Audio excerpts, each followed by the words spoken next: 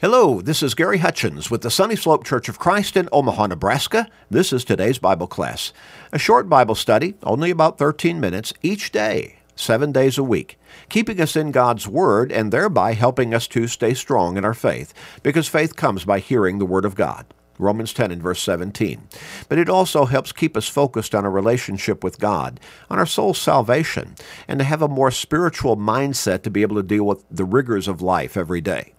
You know people in your life, don't you, who need to grow in their faith, who need to come to God, who need to turn their lives around, people who need to be saved?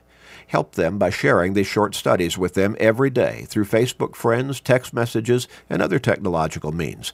With your family members, friends, work associates, neighbors, with literally everybody you can every day.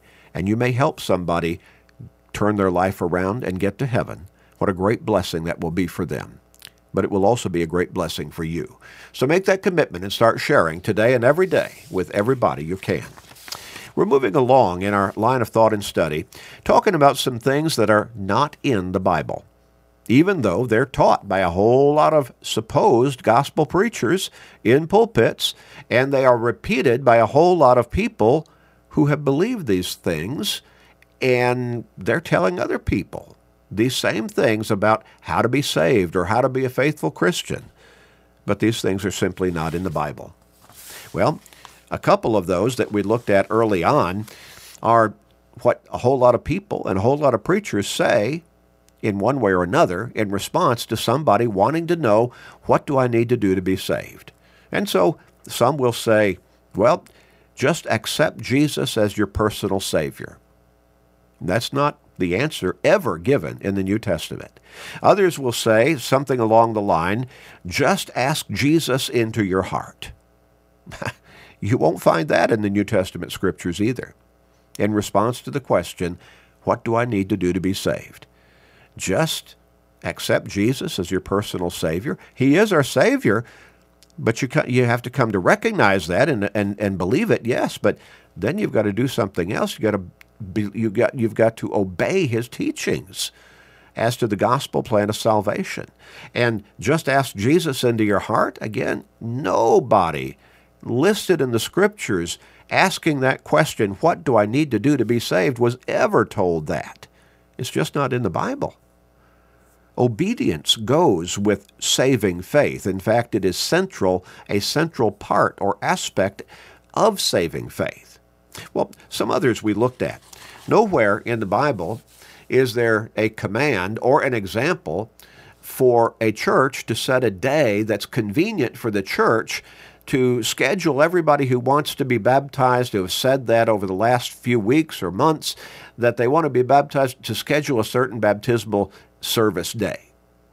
That's not what the scriptures teach. You never find that as an example of any congregation of the Lord's church in the New Testament practicing such a thing. Because baptism is the point at which we're forgiven of our sins. Baptism is the point at which we come into Christ. Baptism is the point at which we come into salvation in Christ. So you don't want to put it off for 3 or 4 weeks. Again, that's totally made up by man. What about faith-only salvation? A whole lot of churches teach that. A whole lot of people who have been taught that are telling other people that. You just got to believe. That's all you need to do is just believe in Jesus. Cheap grace is what that's really teaching.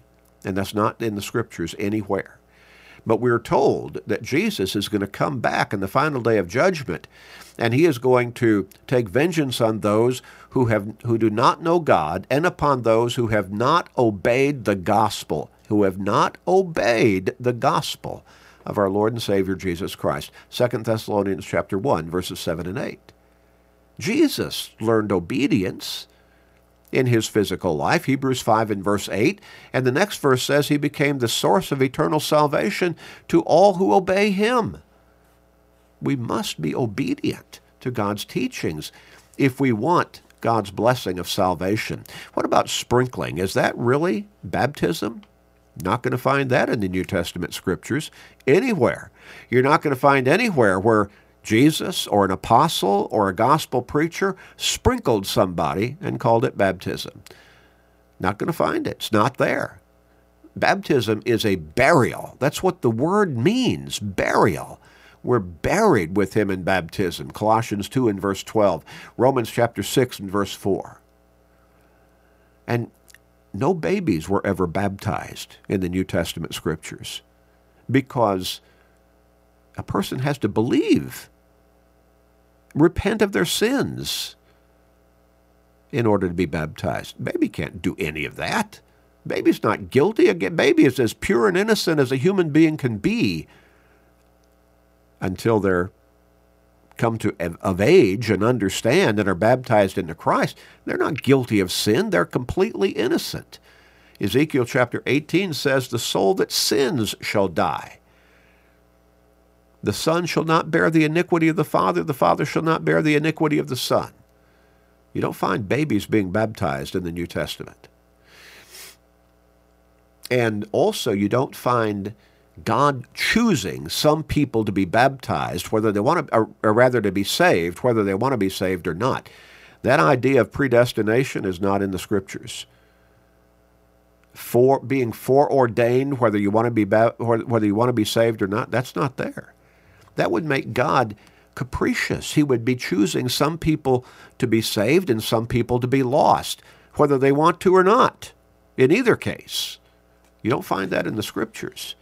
But Jesus says, come to me, all you who labor and are heavy laden, and I will give you rest.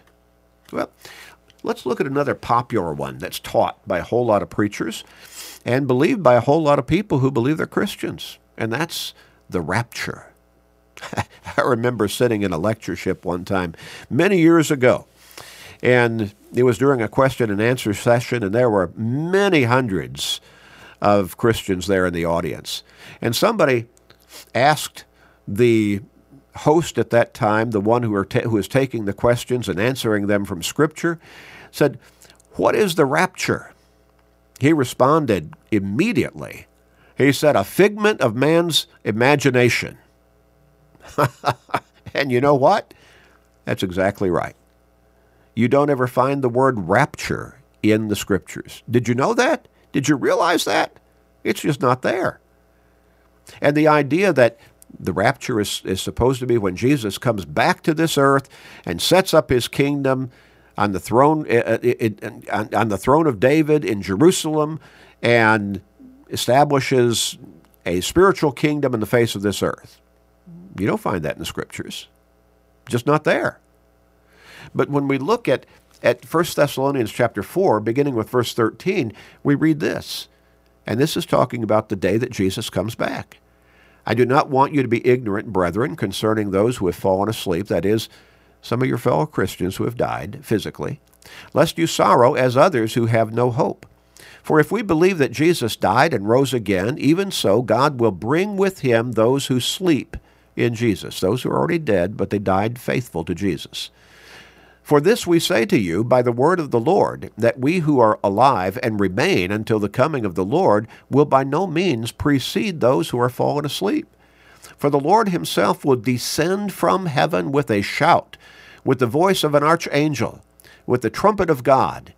And notice this, and the dead in Christ will rise first. Then we who are alive and remain shall be caught up together with them in the clouds to meet the Lord in the air, and thus we shall always be with the Lord. That doctrine of the rapture is made up by men. It's not in the scriptures. Nowhere. Well, interesting, isn't it?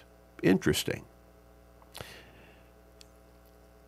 We could look at a whole lot of other things that are taught and practiced as though they were Bible that simply are not in the scriptures. Not in the scriptures. One that catches a whole lot of people totally by surprise is when you ask them the question, where do you get scriptural authority for using instrumental music and choirs in the worship services of the church?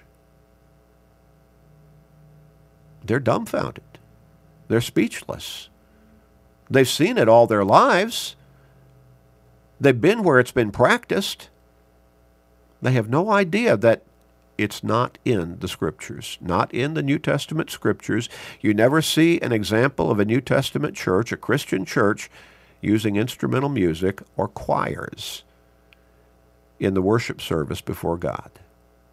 In fact, in Ephesians chapter 5 and verse 19, says, speaking to one another in psalms and hymns and spiritual songs, singing and making melody, where? Not on a piano, not on an organ, not on a drum or a guitar, but singing and making melody in your heart to the Lord. But you see, speaking to one another, how can that be fulfilled by a choir singing while I'm sitting there listening? And then Colossians 3 and verse 16, let the word of Christ dwell in you richly in all wisdom, teaching and admonishing one another in psalms and hymns and spiritual songs, singing with grace in your hearts to the Lord. We're to teach one another. We're to speak to one another.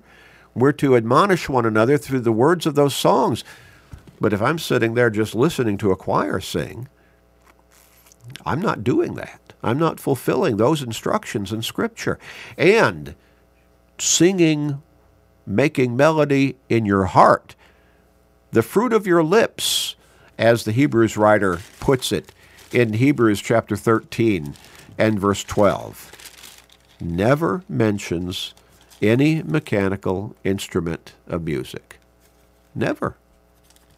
You never see a New Testament church playing any mechanical instrument of music in worship to God. You never see the choir singing while the rest of the congregation sits there and listens. Just not in the Scriptures. And yet it's practiced by most churches that call themselves Christian. Interesting, isn't it? But it's not in the Bible. Let's pray. Father, we thank you for loving us. We thank you for giving us your word to guide us. Help us to be dedicated to simply follow your word. Nothing more, nothing less, and nothing else as to how you want us to come to you through Jesus, how you want us to live the Christian life, how you want us to worship you as God the Father. Help people to see your truth, your will for their lives, and help them to be obedient, Father. Please forgive us, gracious Father, and hear our prayer. In Jesus' name, amen.